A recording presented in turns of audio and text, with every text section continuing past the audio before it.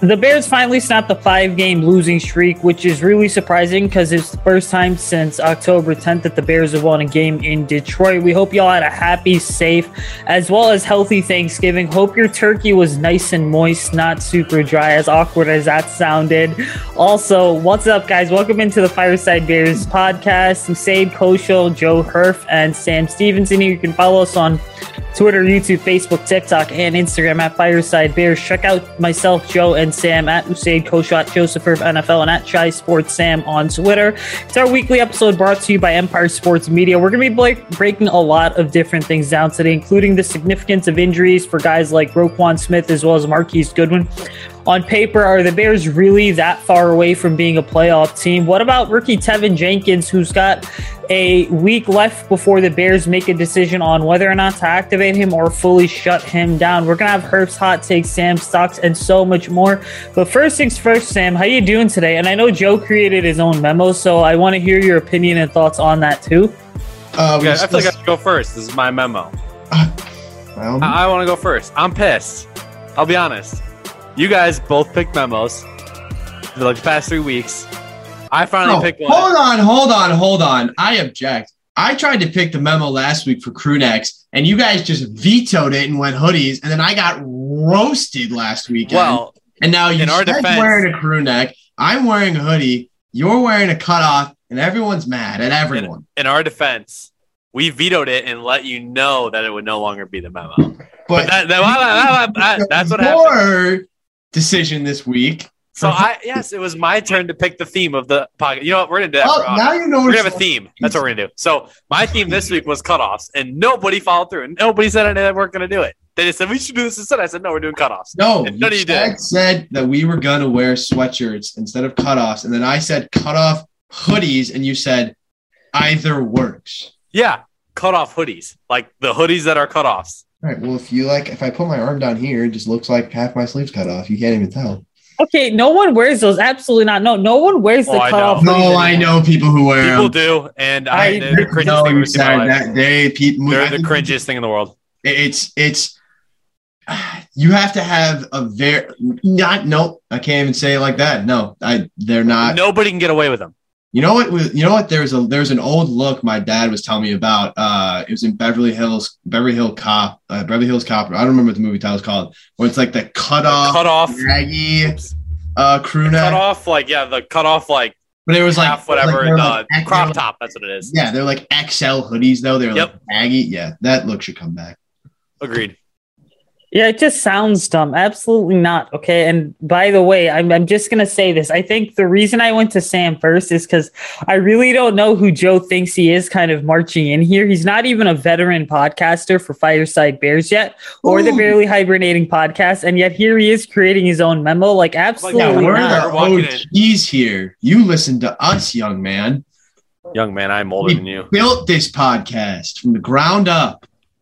I mean, technically it was my idea, and then I brought Sam on and then a couple other people. But yeah, you get the point. Now, okay, focus on what we're supposed to be doing today. So I'm going to go to Samuel Stevenson on this first, which, by the way, I commented on TikTok about possibly getting a seat next year at the Stevenson family Thanksgiving. It's being debated. Yeah, I didn't get a response. I don't know what it was, dude. At first, you know what's funny? So that video came up, and I think it's your sister that's like holding the camera, and you guys are doing whatever trend that is, right? And I swear to God, I didn't even know it was. No. I didn't even know it was your sister. That's the funniest thing. Dude, I love that. Okay, I'll briefly interject here. So the reason why I didn't respond was because I don't have TikTok notifications on because I don't use TikTok for any professional reason right now. I just use it for fun. And so when I saw the message, I was like, it's been like 19 hours. I don't really know if I should toss a response out there, which is not a good excuse, but it is what it is. And hey, that video got over 100 likes. It was a banger. I'm going to find this video. It's a good video. The reason why my sister had to start it though is because we kept messing it up. So she kind of took over. She's more the TikTok expert than I am. Yeah, we should hire her to or I should have her come on board to do Fireside Bears TikToks because I'm trying to find someone for that right now. Otherwise, I'll just do it myself. But anyways, getting back to the significance of injuries for Roquan Smith and Marquise Goodwin here for the Bears. I mean, Sam, hit me. What's going on here? What's the significance of all this? Because you have a roster that doesn't have talent. and depth's already being tested. So what's up, man? I mean, so I'll start Goodwin first because it's a little bit more of a shorter blurb for me. It's tough that he went out of the game on Thursday because he was starting to kind of hit his stride a little bit. The Bears brought Goodwin in to kind of be that wide receiver 3, more of a vertical threat to allow Mooney and Robinson to kind of be more of the route runners. And honestly, with both Fields and Dalton, like he was really starting to like kind of get in his rhythm a little bit. I know he's an older wide receiver though too, so like the longevity of the game is definitely taking its toll a little bit. Hopefully with Robinson being back this week, I know that thing's been confirmed, but hopefully with the longer break, he'll be back. I think the Bears are going to be okay. What I would say is that if Goodwin's not able to go, I would expect, I'm not going to say expect, I would hope that the Bears would utilize more double tight end sets using both Jimmy Graham, who looked like kind of his former self a little bit on Thursday. Cole Kmet, who I believe was the Bears leader in receptions on Thursday. That might be wrong. I feel like he had like a lot. And Jesse James is a guy that I obviously like. Expect Damiere Byrd and Jakeem Grant to get a bigger role in this offense. I think the Bears utilized Isaiah Coulter is how you say his last name. That's practice squad guy from the Texans, who's a 2020 fifth-round pick from last year.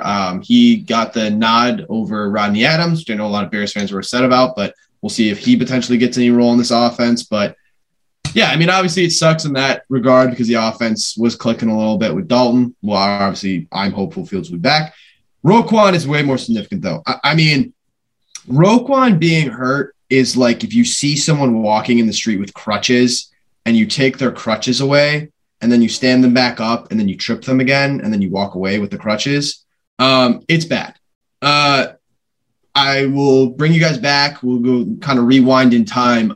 Bears playoffs against the Saints last year, wild card game. No Roquan Smith. Bears utilized Monte Teo as one of their starting inside linebackers. And while obviously we were all very encouraging of him, he didn't look very good. And the Bears ultimately got gutted by a Saints offense that wasn't that good. When Roquan's not in the game, the defense just looks like a shell of itself than it already is. He is, without a doubt, the most fundamental cog in this machine. When he got hurt, I believe it was in 2019 as well, or maybe it was 2018. I might have the years confused. Again, the defense still didn't look as good. It is literally and figuratively a huge gap in the defense because obviously he plays middle linebacker, play on words there. And the Bears just don't really have any good depth behind him. Danny Trevathan on injured reserve. Alex Ogletree has been okay. Christian Jones. And like, again, neither of those guys have been on the same level as Roquan Smith. And neither of them will be because, again, and this will be my last point, I'll bounce it to you here, Joe. Roquan Smith is the best interior linebacker in the NFL. And I will stand by that statement until it's no longer true. Yeah. First of all, I did see the TikTok. I approve. It was pretty good. I thought it was going to be some stupid dancing ones. So I do like the head nod ones. Those ones are good. It's a great trend. But back to what we were talking about. So, yeah, the injuries are starting to pile up. It's not like this happens to no teams. Though. Every team deals with this kind of stuff. Obviously, the Bears are kind of in a tough spot because they're technically in the hunt. We all know they really still have no shot, in my opinion. But regardless, with Roquan Smith being out, especially like you were saying, no depth behind him at all. You kind of hit it perfectly. Christian Jones and Alec Ogletree. Maybe Josh Woods, or not Josh Woods, sorry. Maybe I'm blanking on your guy's name. What's your guy's name again, Sam? Caleb Johnson. Yes, maybe they pull him up. That's the team star. Yeah, I totally drew a blank on his name. Player to ever follow me on Twitter. There you go. Yeah, maybe they get him up. Maybe get him some action. Regardless, I think he's an unbelievable special teamer. So I love the way he plays. In the preseason, he was unbelievable, especially he just flies on the field. He goes through every single block well. He should be on every single special teams, regardless. Maybe we get a better look at Iggy too, since we had a decent plan with him. Marquise Goodwin. What's that? Is he healthy? I saw him on the sidelines in a jersey. I've not seen him touch the field at all. I feel like his playing time has declined significantly, and obviously, again, Bears don't have Josh Woods anymore. So, but So the one thing that really upsets me is if we would have gotten rid of Matt Nagy at this point, this would be the exact perfect time for us to see what we have in young talent. Marquise Goodwin, he's now out. Allen Robinson, he's been out. This would have been a perfect time. Yes, Isaiah Coutler, I do like him a lot too. He's young. Like you're saying, he's a 5th-round pick. He's tall and he's very fast. He's a lot of potential. I'm totally okay with him getting pulled up over Rodney Adams, and I will die on that hill because he has a ton more potential. Rodney Adams is 27 years old, 28, whatever he is. He's never been on a team. Again, great story, really cool. Like he was awesome in the preseason, but Coutler could actually have a future in the NFL. He's young, fast, tall, good hands. He's shown potential in college. He was halfway decent for the Texans last season when he played. And then we can see Dez Newsome. Like, he's our rookie. He's on the practice squad still. Pull him up. Like, if Matt Nagy wasn't trying to win right now because he needs to save his own job, and we had an interim head coach in here whose job was safe next year at whatever position coach, like if we had I can't remember our special teams coach name. I'm drawing a blank on him too. If he was to step up again and be the interim head coach, his job is safe. He's still going to be a special teams coach next year. He would be totally fine with having Bill Lazor play these young guys and get these young guys playing time and to see what we still have in the young talent. And I know we kind of touched on Justin Fields a little bit too, but yeah, that's going to be tough. I don't see him playing this week. And honestly, I know a lot of people on Twitter were kind of arguing with me about that. But I just don't see it. I think the injury is more significant than people think. And like I said, there's nothing for him to play for. Like there really is no point of him going and possibly injuring himself more, especially since he had to go to the hospital and get I believe it was one of his significant one of his significant organs checked out to see if he got pierced by a broken rib. So regardless, I don't see him touching the field. Don't want to further an injury that could be pretty bad. But yeah, they're in trouble. Plain and simple. I hope he gets Nagy fired. Well, look, as I clear my throat while someone's dog was barking in the background, is exactly why I don't have a dog, because I know that when I podcast and do my 4 shows a week or YouTube videos, that they're just going to be going off in the background, or it's going to be going off in the background. But anyway, when you look at this whole concept, so there's people in the Bears universe right now that believe that there's actually a chance Matt Nagy comes back next year. And we'll get to that in a couple minutes here. But also, I want to touch on something when it comes to this roster. You saw in this game, let's take it back a couple weeks, actually all the way to the 49ers game, okay? Because it was just 4 to 5 weeks ago. Kind of, what did we see? We saw that once Eddie Jackson went out, the defense really struggled. We saw that with no Khalil Mack, the lack of pass rush was a serious issue. We saw in the Ravens game that not having Allen Robinson was significant, and not having Akeem Hicks, other significant things, because the Bears, both the offense and defense, clearly took steps back. Now, the reason I bring stuff like this up is because really, when you look at the last couple weeks, who's been carrying, forget the offense for a second, but who's been carrying the defensive side of the ball? It's been Roquan Smith and it's been Robert Quinn. And if you were to sit here and tell me that, hey, a 31, 32, 33-year-old pass rusher and Robert Quinn was going to go ahead and carry the Bears defense and be one of the best units of production in terms of Robert Quinn himself being really good when it comes to producing, I would have been like, okay, you're crazy. But Rob Quinn's at that good of a season. But Roquan Smith going down significant because we once again have that void in the middle of the defense. Okay. We saw when it came to the secondary how much not having Eddie Jackson hurt the Bears. And now we're going to see the same thing in terms of you're going to see teams basically run it to the outside and have those outside zone runs because they know that there's not going to be an off-ball linebacker in Roquan Smith. Now, be mindful of something. We're recording this on a Tuesday, and so the Bears' first injury report is going to drop as you're listening to this on Wednesday around 3 p.m. Central, 4 p.m. Eastern. Ultimately, that's significant because we're going to know the extent of Roquan Smith's injury very soon. But the fact being that Matt Nagy didn't have an answer on Monday as the Bears were at Hallis Hall and kind of going through things really speaks volumes in terms of could it be more significant. I think if you're Roquan Smith, you're looking at this and you're like, okay, this has to put a dent in kind of how well your season's gone because Roquan Smith had the season-ending injury in 2019. He had the injury in 2020, and now it's like all of a sudden towards the end of the year in 2021, there's another possibility that maybe he has another season-ending injury or an injury that causes him to miss some significant time. And so ultimately with Roquan Smith, you're genuinely concerned because this is the guy that's going to be the face of your defense moving forward. Look, As much as I love guys like Khalil Mack and Eddie Jackson, I think that and Akeem Hicks, we have to understand something, is that the days of Akeem Hicks being the face of the Bears defense are completely over. He's not going to be on this roster in 2022 unless Ryan Pace doubles down, makes another mistakes, and decides, hey, you know what? I'm going to overpay a player that's really regressed over this last couple seasons, okay? And then you look at Khalil Mack and Eddie Jackson. Well, those three guys have, 3 or 4 seasons left here in Chicago. They're not going to be here long term, okay? Khalil Mack might, but I'm not so sure about Eddie Jackson. But Roquan Smith's kind of the guy that you're going to build around for the next 15 years. I see a complete look of concern on Samuel's face. He's giving away too much emotion right now. And now he's grimacing and grinning. Okay, but the point is Roquan Smith, right, is the face of this defense. When you switch over to the offensive side of the ball, the wide receiver room, even with Allen Robinson and Darnell Mooney, was already lacking depth as well as talent. And so now Goodwin going down is a problem. Because why?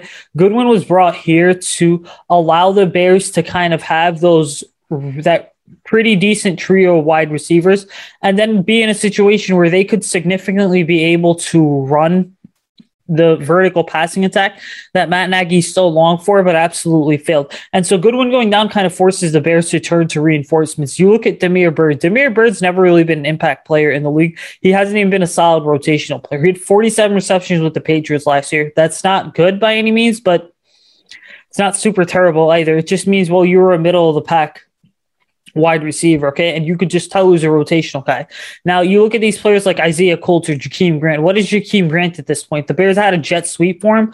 Well, guess what? Jakeem Grant is nothing more than a glorified punt returner who's got speed. And so Matt Nagy's looking at something like this and saying, hey, this guy's got speed and burst.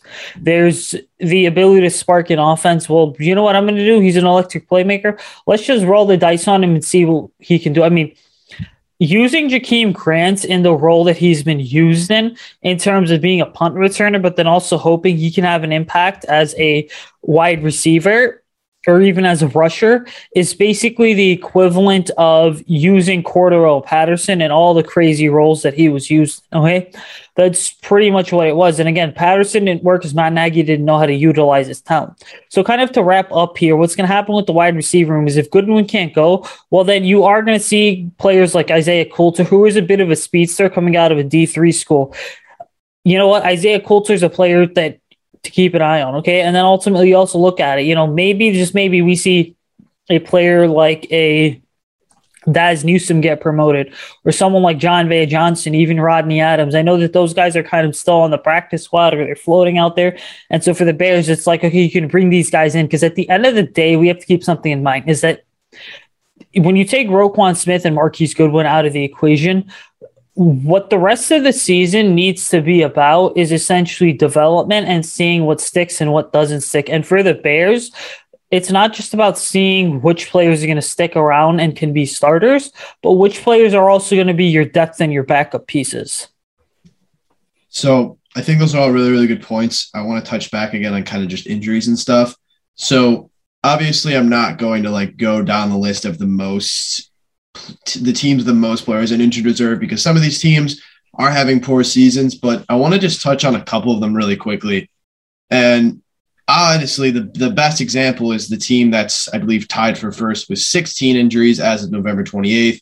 And that's why I had the grimace on my face because I was trying to find all this research so that I could make sure that I'm not spewing out nonsense that wasn't backed up by research. Baltimore Ravens. Baltimore Ravens, as of November 18th, had 16 players in their injured reserve. And currently they stand number 1 in their division. Now, that Baltimore Ravens team at 100% health is probably one of the best teams in the AFC.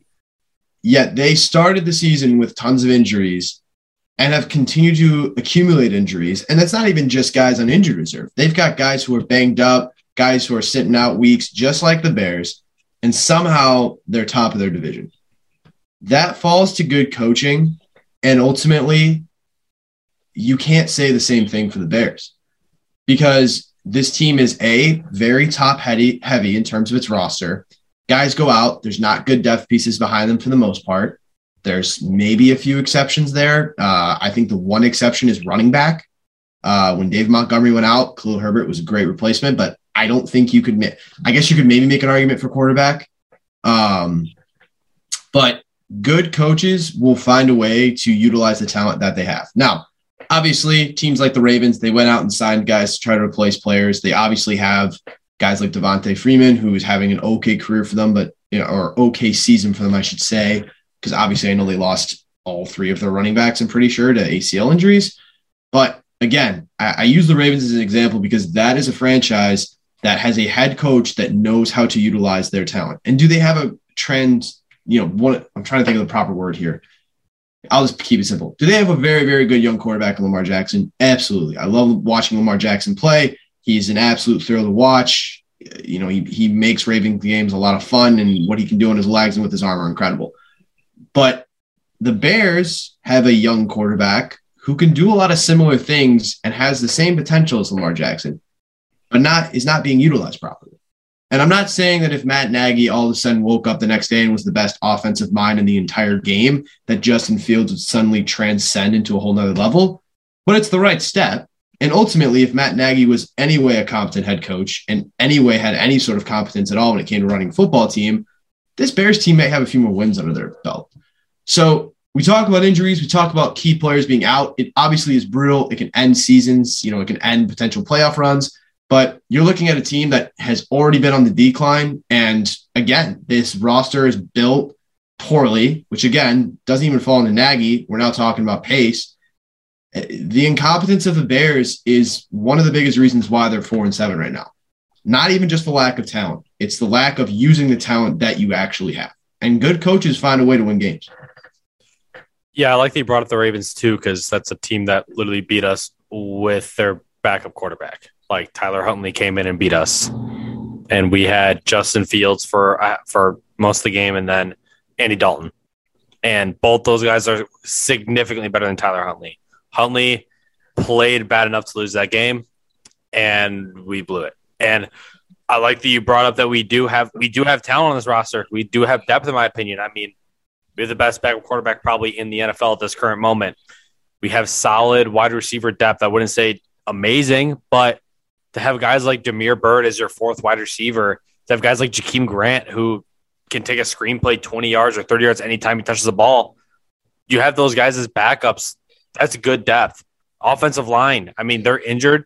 They're really banged up, but when they're healthy, they have a guy like Jermaine Ifedi coming off the bench, have a guy like Elijah Wilkinson as a backup tackle, Alex Bars, like that's good depth on the offensive line. That's good depth, and their offense still can't make it work with backups. But good, like you're saying, good teams find a way to do it. The 49ers do it every single season. It feels like their entire team is always hurt. I feel like George Kittle's been getting hurt every year. George Kittle was already hurt this year. They don't even use Brandon Ayuk because he apparently doesn't work hard enough in Kyle Shanahan's eyes. Their running back gets hurt every single week. They had Jimmy G get hurt at one point. Trey Lance has gotten hurt. Like, they literally have a destroyed team too, and they are 6-5, and they beat us too. Like, there are no excuses for losing games when it comes to injuries. I get it. The Packers are dealing with it too. Packers are top of our division. They don't have their star left tackle. They don't have their all-pro corner. And there was somebody else and then they just had their star inside linebacker on COVID reserve too. So they're dealing with this stuff too. They're winning games. We have no excuse. And I just want to say something briefly, because we are talking about teams here like the 49ers that are 6-5 and they're kind of in the middle of the playoff chase. And that's going to be our next topic. But I think that a lot of people really get hung up on the Matt Nagy, Kyle Shanahan comparisons. And I think that that's something that certainly, and you guys can certainly chime in here too, but it's an noteworthy discussion that we need to have, because Kyle Shanahan, when you look at him, I mean, he was hired in 2017 and the effective thing was, hey, we're giving you guys him with John Lynch like 6 or 7 years to get this figured out.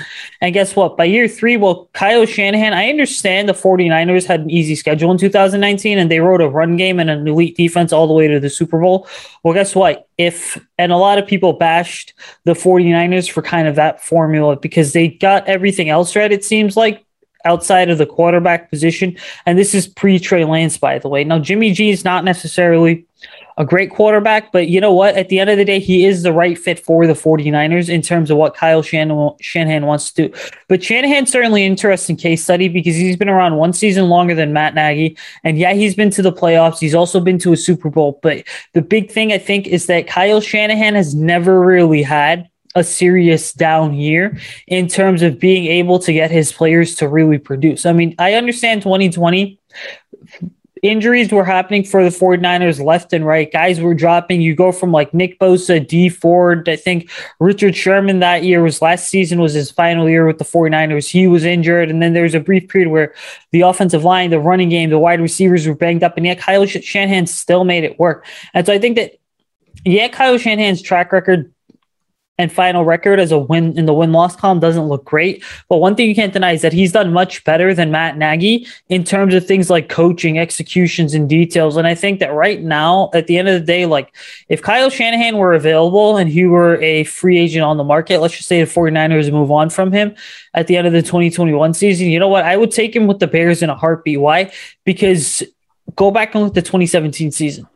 There were times where the 49ers at that time were the worst team in the division in the NFC West. They were one of the worst teams in the NFC. And at the end of the day, Kyle Shanahan made it work with undrafted free agent guys that probably aren't even in the league anymore, like Nick Mullins. Yeah, I like that you brought that up because a really good point, too, to what happened last year with the 49ers with all those injuries. They're the reason we got into the playoffs last year because they went with, despite all their injuries, they rallied and they beat the Arizona Cardinals to hold them out of the playoffs. And I just want to touch on that first. Like they came to play and you saw the coaches getting incredibly hyped up on the sideline and the players. They had a horrible year. They didn't even do that good. Like they didn't have a good record. They had, again, Nick Mullins and CJ Beathard as their two quarterbacks because Jimmy Garoppolo was hurt. And like they still rallied and they still beat the Arizona Cardinals to hold them out of the playoffs and get us in. So again, kind of thanks, kind of not to them because it kept Matt Nagy around longer, but like, it showed. The coaching shows. And like you were saying, if Shanahan's on the market, I had this discussion literally, I believe, 2 days ago in a group chat. I said, I gave like my coaching rankings in order. I said, but if Shanahan somehow gets let go for some stupid reason, he immediately blows everybody else out of the water. He's proven to go to a Super Bowl with a team compared to these other head coaches have not. Candidates outside of Harbaugh obviously has shown success as well, but that was 7 years ago. But regardless, Shanahan has shown it recently with no quarterback, and I love the way he runs the offensive scheme. I just like the way he makes it work with everybody. So, again, if he gets let go for some incredibly stupid reason, bring him in, please. All I'm going to add, and then I'm going to go back to you said for our next point, it would be very ironic if Kyle Shanahan got fired and got hired by a Bears team with a quarterback that Kyle Shanahan decided to pass up to take Trey Lance. That's all I'm going to add to that. But it would be very ironic. But I agree. I think he'd be an awesome hire if for some reason he's available. But I'm not going to get my hopes up because it's the Bears. Yep. Yeah, well, I mean, the 49ers are technically much better run than the Bears are too. But Joel, I'm going to go back to you on this next one because right now the Bears are sitting at 4-7. There's 6 or 7 games left in the season. And the Bears aren't necessarily out of the playoffs. They're not in the playoffs either. They're right there on the fringe. But are the Bears really even remotely close to being a playoff team? Are they that far away from being a playoff team? Because when you look at this NFC, you realize that you know who your top teams are. You have the Rams, and I understand the Rams just got punched in the mouth by the Packers, but you have the Packers, you've got the Bucks, you've got the Rams, and then you have your fourth division leader as well right now, the Dallas Cowboys. You have the Arizona Cardinals, and then somewhere in there, you've got the Washington football team, which seems to win because of Taylor Heineke's heroics every single week, or at least stay in games. But can the Bears actually sneak into the playoffs here? Is this a playoff team despite what the record shows and what we see on the field? No. Simply put, no. Like we're 4-7, we're 1 game out. There are teams that are going to go on little runs that we cannot. We will not go on a win streak, but we plain and simple. There are teams that are still left and are in the hunt with us that will. Like, give me the Washington football team over us any day of the week. I would take the Minnesota Vikings over us any day of the week. I also, looking at the playoff picture, how the Atlanta Falcons 5-6? That blows my mind. They have no shot either. I cannot believe they're that close to 500. That just shocks me. The New Orleans Saints, I honestly believe when Taysom Hill gets back at quarterback, I honestly think that's a playoff team. Like, as bad as that sounds, he is light years better than Trevor Siemian, and he creates the run game for them.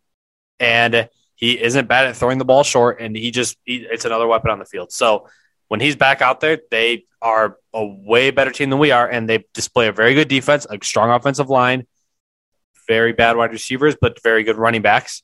Looking at other ones, Philadelphia Eagles, easy. Give me them. Their defense is solid. Jalen Hurts has shown flashes. He played horrible last week, but outside of last week, he's shown a lot of flashes. Looked really solid. Again, he only has one wide receiver really he's throwing to, so that kind of sucks for him. Carolina Panthers, no, they have Cam Newton, so no shot. New York Giants, no shot. They have Daniel Jones. Seattle Seahawks, hey, you never know. Russell Wilson's their quarterback. If his finger's still bothering him, because that could be the reason why he hasn't been playing well, if he somehow goes on a run here at the end of the season, they could sneak in. Like they're only 2 games out and they're 3-8. So to say like we're only 1 game out is not significant. We still have to play the Packers. We still have 2 division games against the Vikings. Right there alone, that's tough alone. Just right there. Playing 3 divisional games to close out the season on top of the teams we already have to play. We have to play the Cardinals this weekend. No shot. No shot. Like Justin Fields probably won't play. No shot. So, hey, if we beat the Cardinals this weekend, though, maybe, but I just don't see it. And, yeah, I think the one game that everybody's freaking out about is just the one game feels like a 10-point or a 7-point deficit in a football game for us. We're down by 7. It feels like we're down by 30. A 1 game behind in the NFC picture feels like we're 5 games behind. So I don't disagree. I want to talk about why I agree with you for the most part. However, I am going to say a few things that may counter some of the things you've said. By the question of, are the Bears really that far away from being a playoff team? By games, no. By talent, yes. So there's holes all over this roster. It's one of the worst offenses in the league in terms of passing, and it's terribly coached. When healthy, it's an okay defense that has some nice pieces, and when healthy, I think still top 7 run offense in the league. It's not bad. The AFC playoff picture versus the NFC playoff picture is so significantly different. There are like 12 teams in the AFC who can make playoffs, and the NFC picture outside of the 5 seed looks awful. And it's crazy to me because the 7 seed just changes everything. You have teams who are below 500 who are in the playoffs right now, i.e. Washington football team. So I look at the Bears' remaining schedule. Even if Kyler Murray doesn't play this weekend, I still don't see a realistic possibility, and we'll talk about this more, where they can beat Arizona. The Green Bay is going to smoke us again. I have no faith in that game. But other than that, I think Seattle's a winnable game. I think New York's a winnable game. I'm not saying an easy game, but those 2 are winnable games. Minnesota, it gets complicated because Minnesota's a weird team. It depends on what version you get of Kirk Cousins. Bears kind of own Minnesota. They went 1-1 against them last year. If you beat them at least once, tiebreakers start going into effect. So let's say hypothetically, the best case scenario, the Bears go 8-9. 8-9 might get you in, because that's how dramatic the shift is in the talent of the NFC. You mentioned it earlier. There's 4 or 5 teams that are like probably the best teams in the NFC right now. It's the Packers, it's the Cardinals, it's the Cowboys, and even though I know they've been on a little bit of a losing streak, and I'm missing a division. I can't think of it off the top of my head, but whoever that 4th team is, I can't think of them. Rams are still going to float around at 5. 6 and 7, Buccaneers, thank you. 6 and 7 are going to fluctuate the rest of the year. I definitely could see the Saints making a run. I think Taysom Hill is I have thoughts on Taysom Hill that I'm going to keep to myself because they're not positive. I definitely agree. The fact that the Falcons are still in the hunt and teams like the Giants and they're in the hunt are crazy to me. Philadelphia, I had hope in, and then they put 7 points against the Giants, so I'm out on them. I'm not going to go through every single team like you did just because I've kind of already done it. But ultimately, to wrap this point up, by games, there's a chance. If obviously the Bears win this weekend, you're looking at a different scenario. Even if they don't win this weekend, if they find a way to win their 2 of the 3 divisional games they have coming up and they can beat New York and Seattle, you might be able to sneak in. I ultimately don't think it's going to happen. I need to see it before I can believe it. But again, this is probably the easiest their schedule is going to get. Is that safe to say at this point? Arizona and Green Bay, I'm not even going to think about that as even a possibility. But other than that, I could see the Bears winning the rest of their games this season. I'm not saying it's going to happen. I don't have faith in this team to do that. But I also didn't think they were going to make playoffs last year, and they did. Because of the way the playoffs are formatted now, I could absolutely see a possibility the Bears go 8-9, sneak as a 7 seed. However, I'm leaning towards your side, Joe. I don't think it's going to happen. But it could happen. Yeah, so, you guys all brought up great points. And just to take it from this angle and perspective, look at the Bears' schedule right now. Because it's been home, away, home, or away, home, away, home, right? It's been that format. And it is a bit of an odd and unique format. But when you go back and look at the schedule, and I have it pulled up right on the screen in front of me. Sorry. You lost to the LA Rams. You lost to the Green Bay Packers. You lost to the Tampa Bay Buccaneers. You lost to the San Francisco 49ers. So you have 4 losses against all these NFC teams that are basically pretty much 3 of the 4. LA, Green Bay, Tampa Bay are guaranteed playoff spots. San Francisco's still up in the air. Your only 2 wins against the NFC this year are sweeps of the Detroit Lions. Now, I said this back when we were previewing the schedule in like May or June, and I'm going to bring it up right now too. When you look at the second half of the Bears schedule, what's significant from weeks 12 to week 18? The fact being is that the final 6 games of the season are all against NFC teams. You have Detroit, Arizona, at Green Bay versus Minnesota, at Seattle versus the New York Giants, and then at the Minnesota Vikings again. So if the Bears go on a run here, kind of what's going to happen is maybe they do sneak into the playoffs. But right now, the odds are so much against the Bears to the point where if they do make the playoffs, it's going to be a road playoff game. But speaking purely getting away from all the scenarios and the hypotheticals and the what ifs here, I think the Bears are real far away from making the playoffs, because if this team does sneak into the playoffs, it's going to be another year where essentially I think it's one and done. And it's going to be one and done because the Bears don't have enough talent on either side of the football to really warrant going into any stadium or any road venue for that matter, and then pulling off an upset. I mean, let's just say it's a Bears-Packers matchup first round. Well, you know what? As much as I'd love to see the Bears win, I'm going to take the Packers because the Bears have proven under Matt Nagy, hey, we can't win at Lambeau Field. If it's Tampa Bay or a team like the San Francisco 49ers, guess what? The Bears really don't have a shot against Tampa Bay. They might have a shot against San Francisco, but certainly not Tampa Bay or the LA Rams either. And so I think to round this out here, the Bears are a playoff team if they go on a run, but they're not going to be a playoff team if they lose another game, because you basically, I think you're out of the playoffs once you lose to the Arizona Cardinals.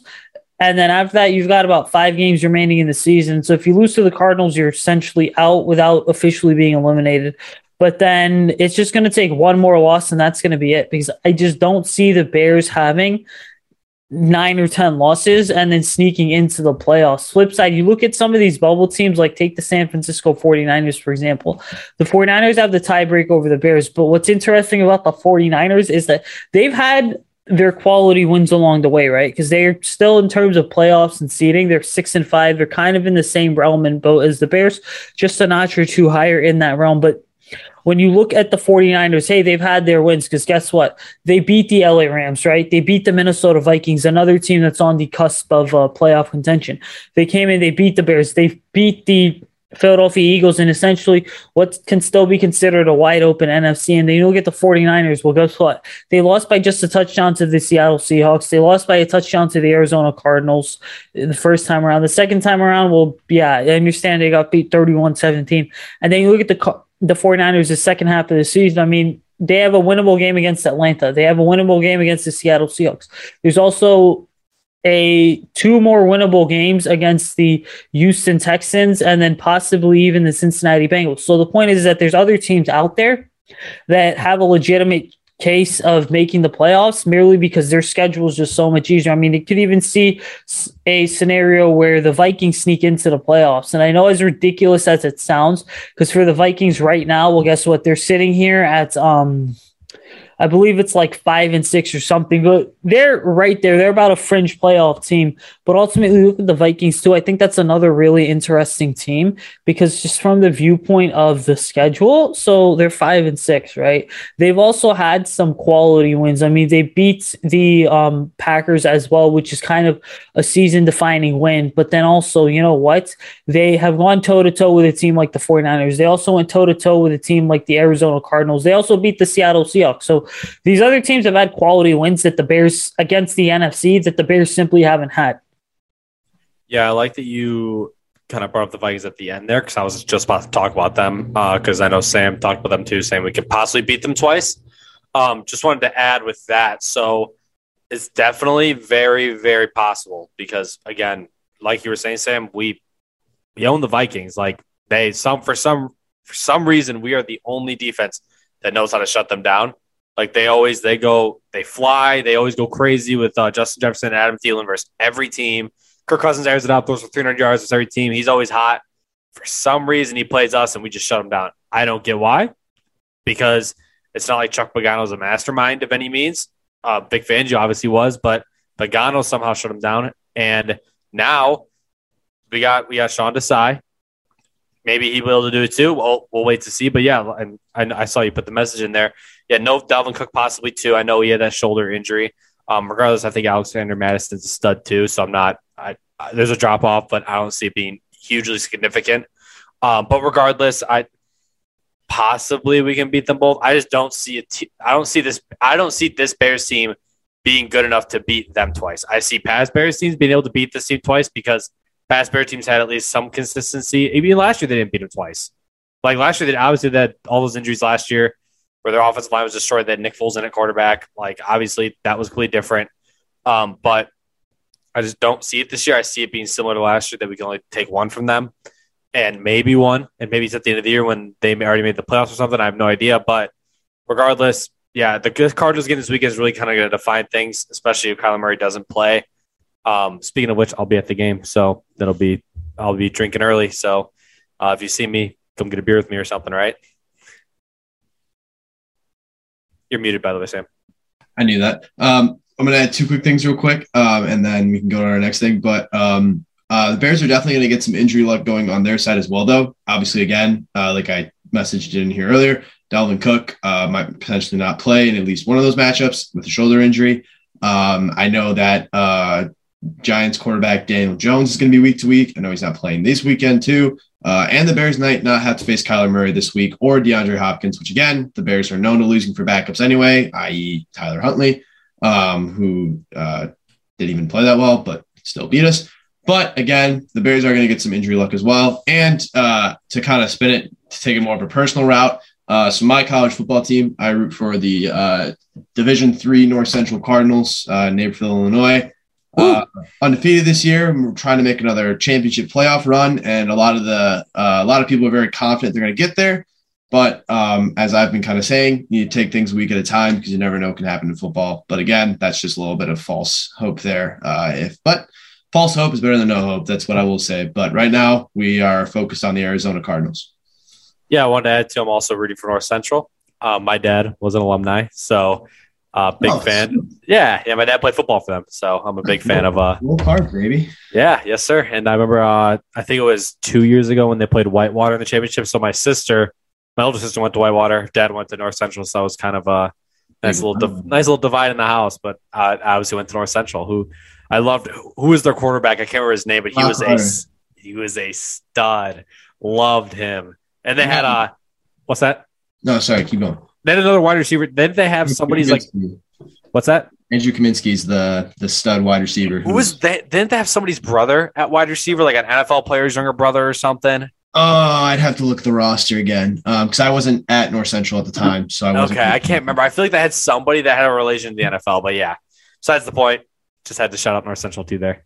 Well, and a little NFL scouting before we move on because I know you said it's getting so annoyed, so I'm going to kind of make this long-winded to make him even more. Hell yeah.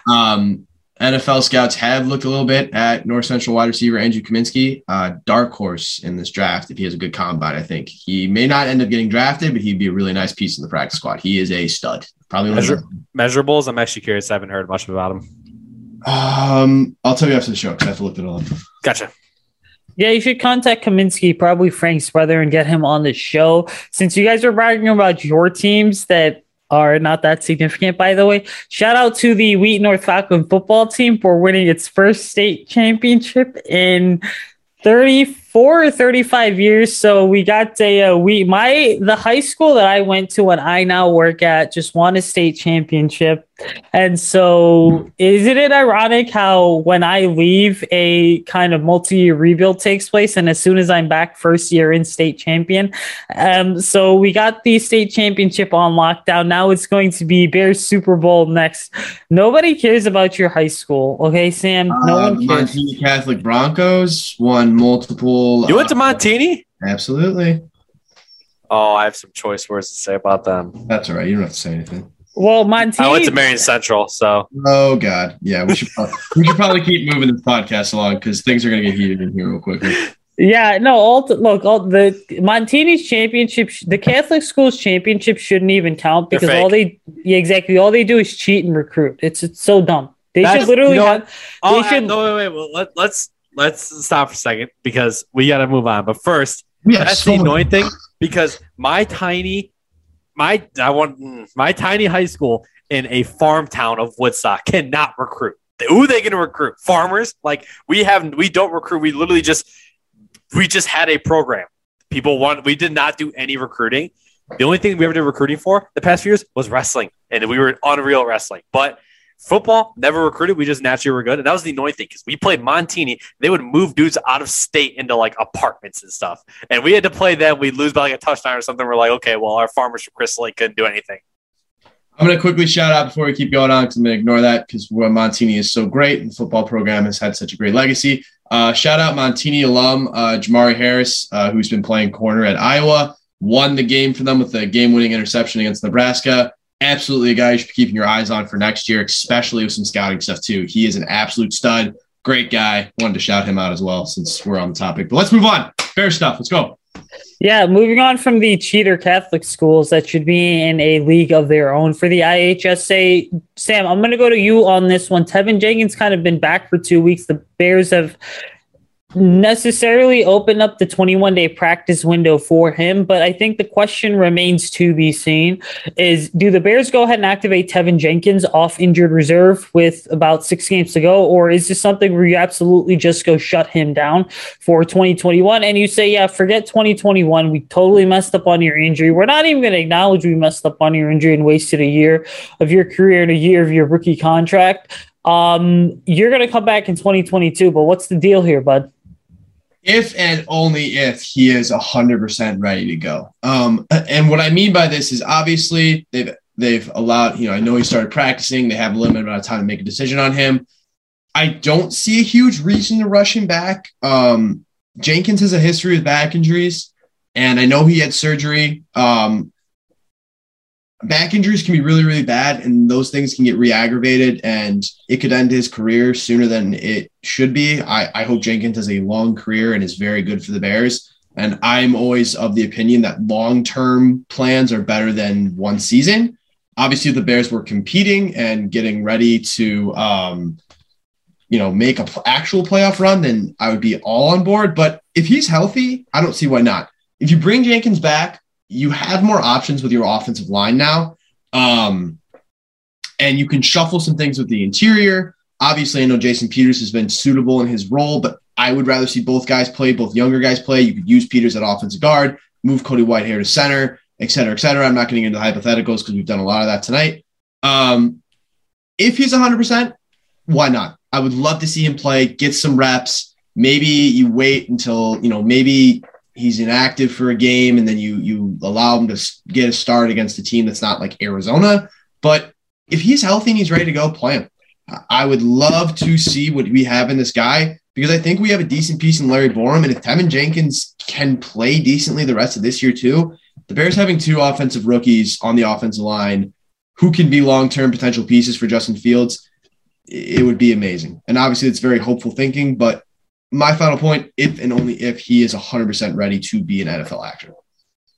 I personally think Jenkins is activated regardless this week. Just because with Elijah Wilkinson being on the COVID list now for, I want to say it's the second or third time this season. I mean, who is their backup offensive tackle right now? I don't think it's anybody now. Javier Simmons. Yeah, so I think they're activating Teven Jenkins this week. Regardless, I think they'll pull up Javier Simmons too for the game. I think they activate Teven Jenkins. It sounds like reports are coming out. It sounds like he's ready to get activated. Even at the very least, it saves you. Like, you can activate him, but just not play him. So what if he takes a roster spot? No big deal. Just activate him, let him sit.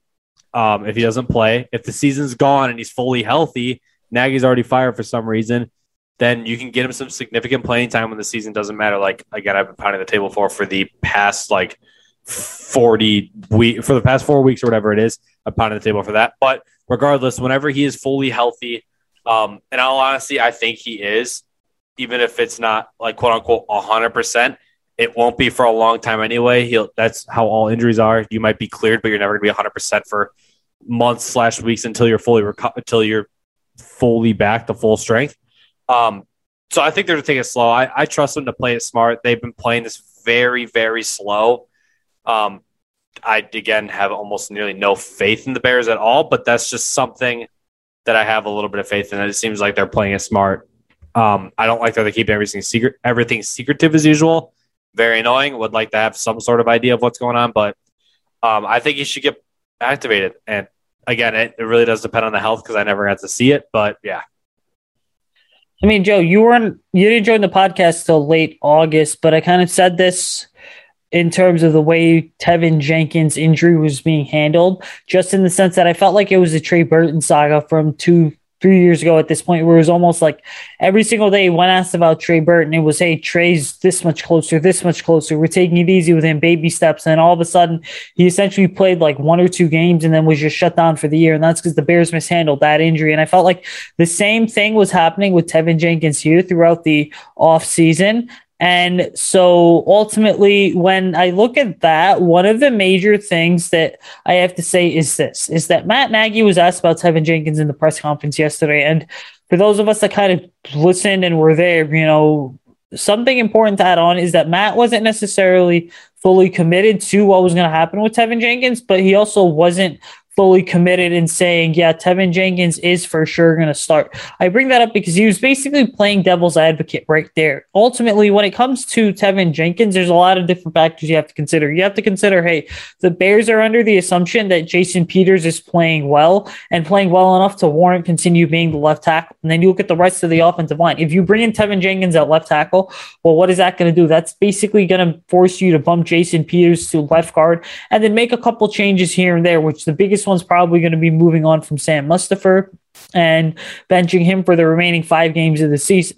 But ultimately, what we have to keep something in mind is that Jason Peters, like I mentioned earlier in the show about a couple guys on the defensive side of the ball, Jason Peters is not going to be on this roster next year. He's merely a stopgap option that shouldn't even be on the roster this year. The only reason he was signed is because the Bears botched the Teven Jenkins situation. So what has to happen is you have to go ahead and I think you do activate Teven Jenkins sometime this week, possibly on Wednesday, Thursday, or Friday, just before the game. You go ahead and do that. You promote him to the 53-man roster because, again, with 6 games left in the season, this is all about figuring out and getting a look at what your players are able to do versus what they're not able to do.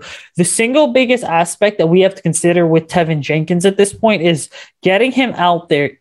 Even just putting him on a snap count works in the Bears' favor because what you're basically doing is you're saying, hey, Teven, we're going to get you out there even if it's on a snap count. We just want to see what you're able to do, because this offensive line is going to have some additions in the offseason, and we want to see whether your best fit is at left tackle or at right tackle. So I know it's only going to be a small sample size, but I think getting Teven Jenkins out there is totally worth it. Yeah, I'll touch on it again. I agree 100%. You need to get that dude playing time, and I know Sam kind of touched on it too. he's your future. Like, we invested a second-round pick in him. We traded up for him. We traded away a third-round pick to move up and grab him. He's the guy we're partially building his offense around. We're building him to protect Justin Fields. Him, Larry Borom, and Justin Fields are essentially the future, and Darnell Mooney, obviously, are essentially the future of this offense in terms of young talent.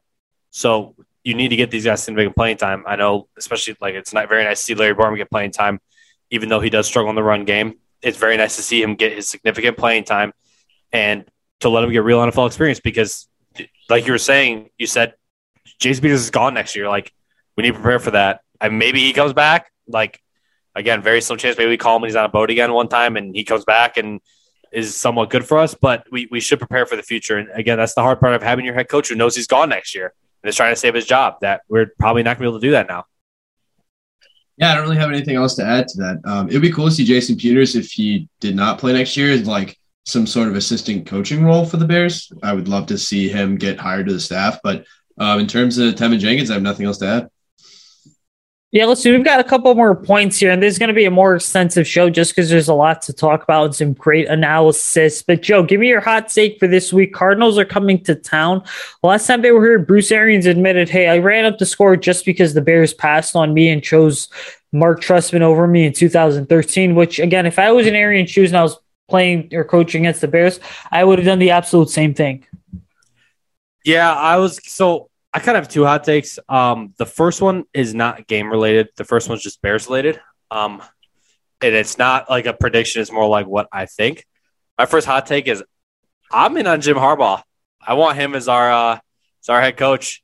And I know it's gotten a lot of hate. I know a lot of people are against it. And no, it's not reactional to the game that he just beat Ohio State in. Not reactional to that at all. It's more just about him, the way his team reacts, how he coaches every week.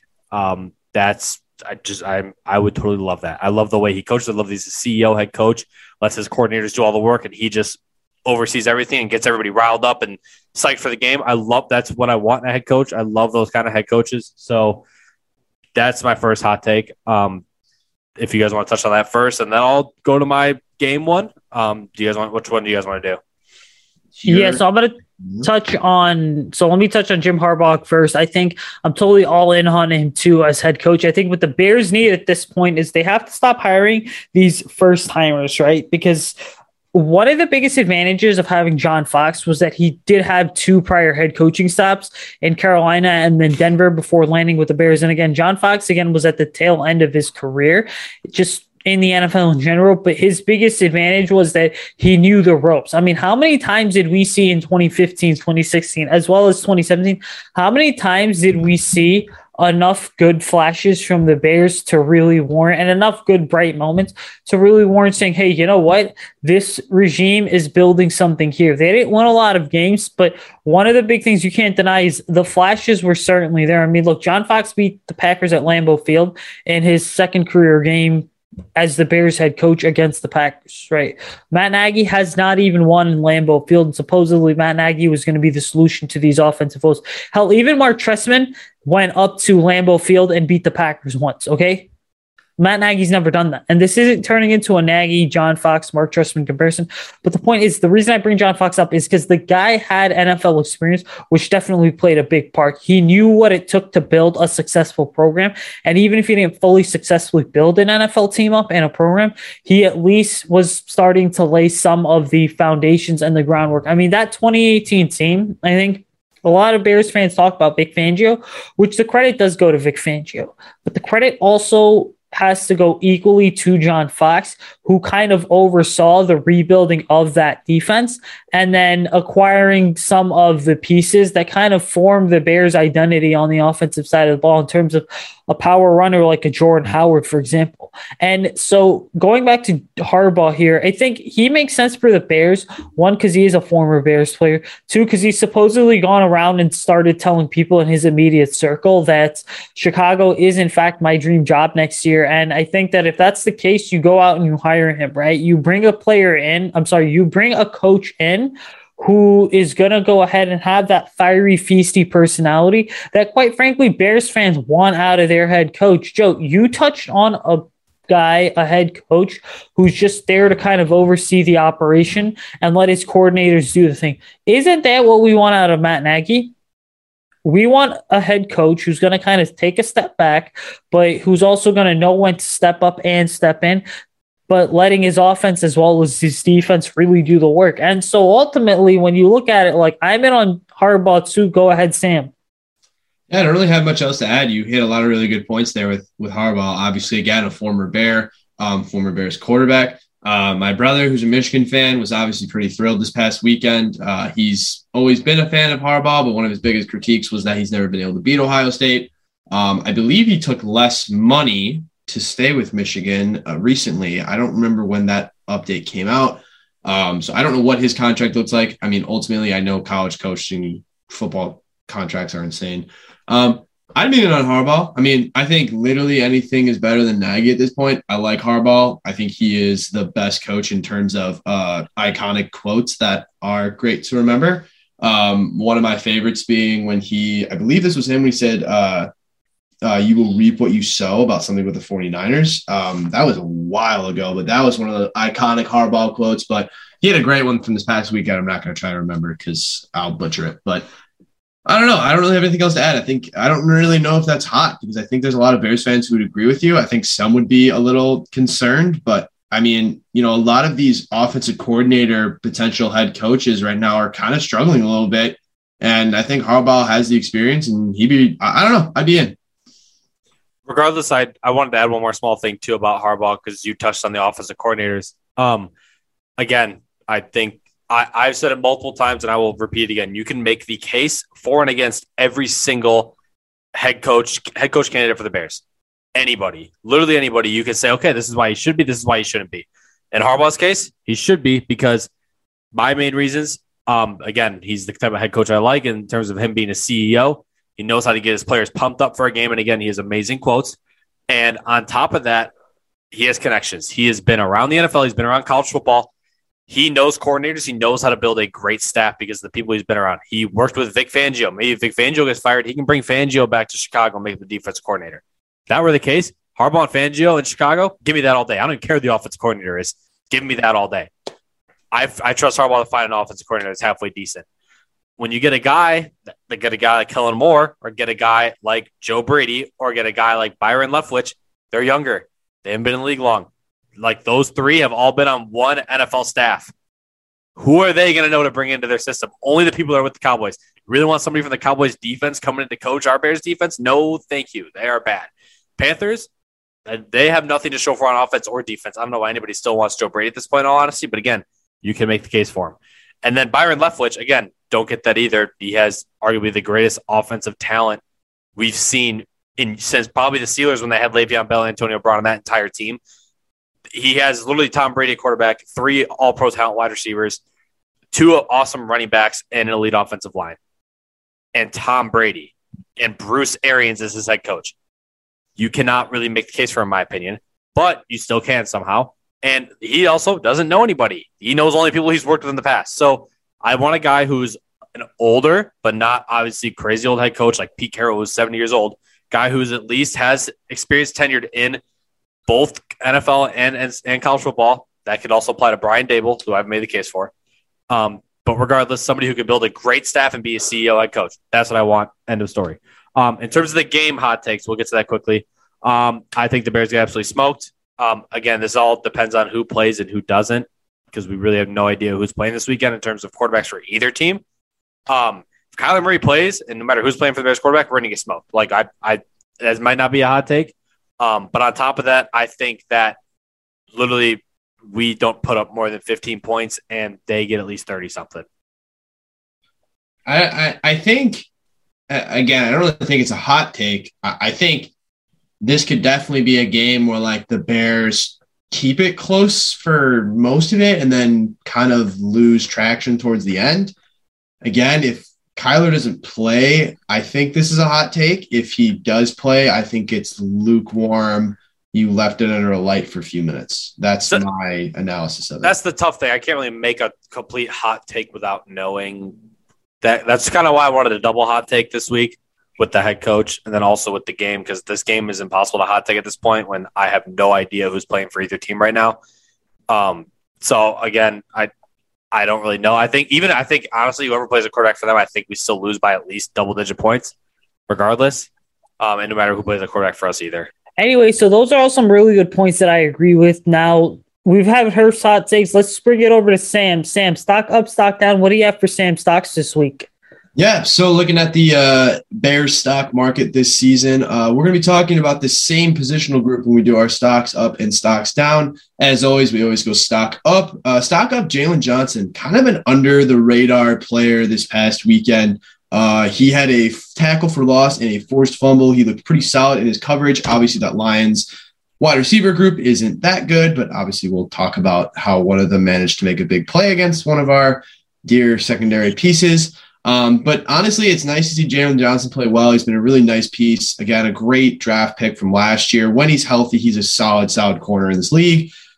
Unfortunately, we have to talk about his counterpart across the field from him, and our stock down is Artie Burns. Now, I will say this. I actually thought Artie Burns had an okay game. He had some decent pass breakups, and I'm going to just say that because holy smokes, that touchdown pass to Josh Reynolds, who I didn't even know was a Detroit Lion until it happened. I'm really glad that I watched the replay and didn't watch that live because yikes. Obviously, Artie Burns came in to step in for Kindle Vildor, who has been struggling this year as well. It is very, very clear the Bears need to address that second cornerback spot either in the draft or in free agency in 2022 because, dear God, there is no answer there right now. I would so much rather see them just not play a corner there at this point because it would be the exact same thing.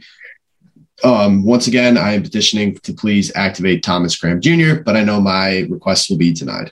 Anyway, that's my stocks up, stocks down for this week. What do you guys think? Any players I should have mentioned? Again, I try to do different players every single week, which obviously gets hard sometimes, but anything you guys want to add to that?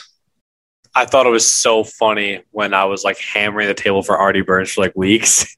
In the first drive, he just gets absolutely picked on and smoked. Yeah. But again, in his defense, he didn't play a snap of 2020. He tore his ACL or Achilles, one of the two, missed the entire season, missed most of 2019 to an injury too on the Steelers, and then ended up getting benched because he didn't fully recover, and then got thrown in last minute to this game against the Lions right away against the only wide receiver that has a decent connection with Jared Goff because Josh Reynolds was in Los Angeles with Jared Goff for the 2 years prior, or maybe even 3. So he did get picked on, but it was the one dude who Goff had a connection with.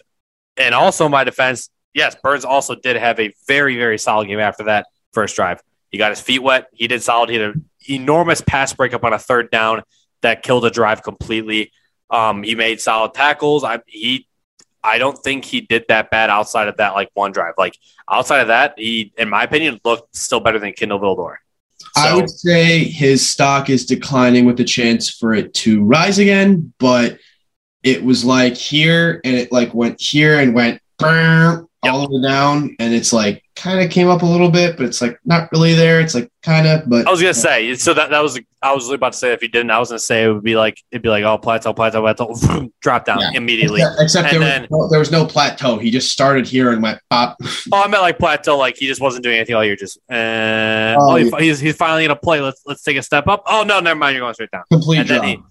And then he went up. He started going up near the end of the game. Started getting better as the game went on. I honestly think he's already shown more than Kindle Vildor did all year. Hey, at least he didn't have any blown coverages. Kindle Vildor had a few of those already this year. So yeah, fair enough. But yeah, you said anything to add? Yeah, well, I'm just gonna say I was also one of the ones who clamored and was okay with Kindle Vildor starting, but I was also when the Bears signed Artie Burns in 2020 free agency last year. I was like, okay, had a rocky start. Had a pretty good start in Pittsburgh. Rocky kind of ended Pittsburgh, was up and down throughout his Steelers tenure maybe, just maybe, this is a case where it's a guy who's 26, 27 years old, and you know what? He can turn his career around. I will say this. I totally agree with Sam Stocks. I think that outside of Jalen Johnson, you have to give credit to Travis Gibson, Cole Kmet, as well as Darnell Mooney. That 2020 draft class is having a much bigger impact than a lot of people are willing to admit. This is a bit of a bold take here, but I think that the Bears 2020 draft class is amongst the best in the NFL right now in terms of just the level of talent that's consistent we come out of there. Listen, it's been a bit over an hour. We've had to use 2 Zoom recordings because there's an issue with Zoom. But Joe, I'm going to go to you on this card score predictions. What's one thing you're watching for as well? That's tough. Like we were saying, the score prediction is really hard, not knowing who's going to be a quarterback for either team. So that's a huge impact. I also don't even know if Colt McCoy's even healthy. We might see Trace McSorley playing quarterback for the Cardinals. But I'm going to predict this based on the assumption that Kyler Murray plays and Justin Fields does not. My prediction is 37-13. I think we get absolutely blown out of the water. I think their aggressive defense gives our offensive line some trouble. I was going to touch on that. That's the one thing I'm really watching for. I'm really interested to see how I'm very interested to see how Matt Nagy does not stop this aggressive defense because they love to blitz. They love to send pressure, and I'm going to love to see how Matt Nagy does not adjust to that and doesn't do max protect or anything like that. And we just see Andy Dalton get killed. Like, as horrible as that sounds, I'm very interested to see how Matt Nagy won't do that, even though it's quite obvious how aggressive they are. But regardless, back to the point, I think that the Cardinals don't take their foot off the pedal. I think they want to prove after these past few weeks of just trouble in their games and not looking amazing. Once Kyler Murray's back, I think they'll show again that they're one of the top offenses in the league and they want to just absolutely destroy us and embarrass us. Yeah, I mean, I do agree with you. The score could fluctuate based on Kyler Murray's absence or not. I think Cliff Kingsbury said that he's hopeful that Murray will play, but obviously I think he's been saying that. He's had a bye week to recover now, so I'm going to go into this assuming he's playing. I have Cardinals 28, Bears 17. I do think this Bears offense will score, even if it's just a pity touchdown at the end of the game, but ultimately the Cardinals are just better on all 3 phases of the ball. The roster is much more talented. Kyler Murray, prior to injury, I think was in the MVP conversation. Thing I'm going to be looking for is how will this defense struggle if Roquan Smith cannot play? Again, I've talked about it earlier in the podcast, so I'm not going to keep reiterating it. He is the anchor of this defense. He is probably the most important piece of this defense. And when he does not play, this defense takes an absolute drastic turn for the worse. So we'll see what happens. Listen, I'll break down to you what's going to happen. I think we're going to get Kyler Murray and DeAndre Hopkins back on the field. That means the Bears are essentially going to need to play ball control the entire time. How do you keep the ball out of Kyler Murray's hands? How do you keep the ball out of the Cardinals' end zone? Well, you go ball control, right? And so ultimately, when you do that, that means running the football on the field every single play with players like David Montgomery as well as Khalil Herbert. Use that power running game to your advantage. So I think that that's what's going to happen. So it's not going to be a complete blowout, but I'm going to go Cardinals 31, Bears 17. I think what's going to make the difference in this game, regardless of who's at quarterback for the Bears and Cardinals, it's going to come down to coaching, game planning, adjustments, and execution. Who's better in all 4 phases right there? The Cardinals are certainly better with Cliff Kingsbury. For those of you wondering, I don't think Cliff's leaving Arizona anytime soon for South Bend, Indiana. He's done so well that I think he's basically guaranteed another 3, 4, or even 5 years, bearing some big disaster happening. So Cardinals are going to win this one. We got about 6 games left, so I'm going to make a quick bold prediction here. You guys can fight me on this if you want to for the next 3 to 5 minutes, but I think the Bears go 4-2 down the stretch, guys. You get 2 losses to the Cards as well as the Packers, but the Bears beat every other team on their schedule. That's 2 games against the Vikings, a game against the Giants, and then I believe you have a game against the Seattle Seahawks in there. So you have a 4-2 record down these final 6 games of the season, which I think is totally possible, by the way. And if that happens, I think there's a legitimate chance that they would make the playoffs in turn. And listen, I would love to watch Justin Fields in a playoff game as a rookie. I would love for him to get that experience. But again, on paper, the Bears should not win more than 2 games the rest of this year. And I think they'll tie with Minnesota. I think they can beat New York. I said Seattle, but I think Seattle's going to get their rhythm back at this point. I don't think New York's that good. And obviously I'm taking a jab at our folks over at Fireside Giants, but whatever, you guys can deal with it. We've owned you the past few years, so whatever. I don't know. It's possible. I mean, I definitely think it's the easiest half of the Bears schedule at this point, even with the Cardinals and Packers up on the docket, but maybe, I guess that's the best way I can say it. It would be cool, obviously, to watch Fields in a playoff game. I'd root for him. But again, if they make the playoffs, you bring Nagy back is obviously a concern. Yeah, I was going to say, I don't see a scenario that I think the best we can do is 3-3.